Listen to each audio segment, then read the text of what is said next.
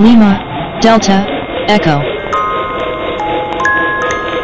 Lima, Delta, Echo. This is In Between Stations Radio broadcasting from Flagstaff, Arizona, USA.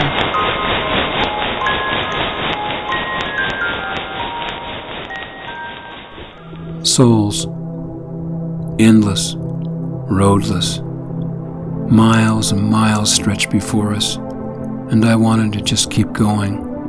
It had been a long run, and it was very dark now, and the car was far away.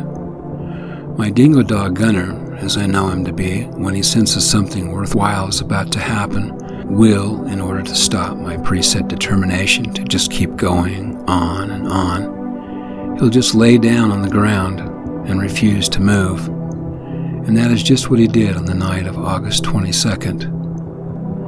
So knowing I'd have to wait things out, we both sat down in the wild grass on top of the ridgeline of the great mesa top we had just run up.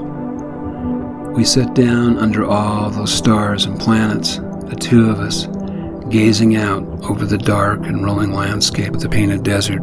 As we sat there and watched, on the far western horizon was an amazing night storm taking place.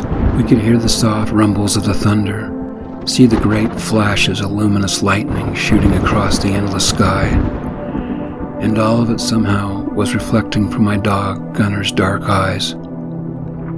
And he wanted to be there, in that place and time, that wonderful four-legged friend of mine.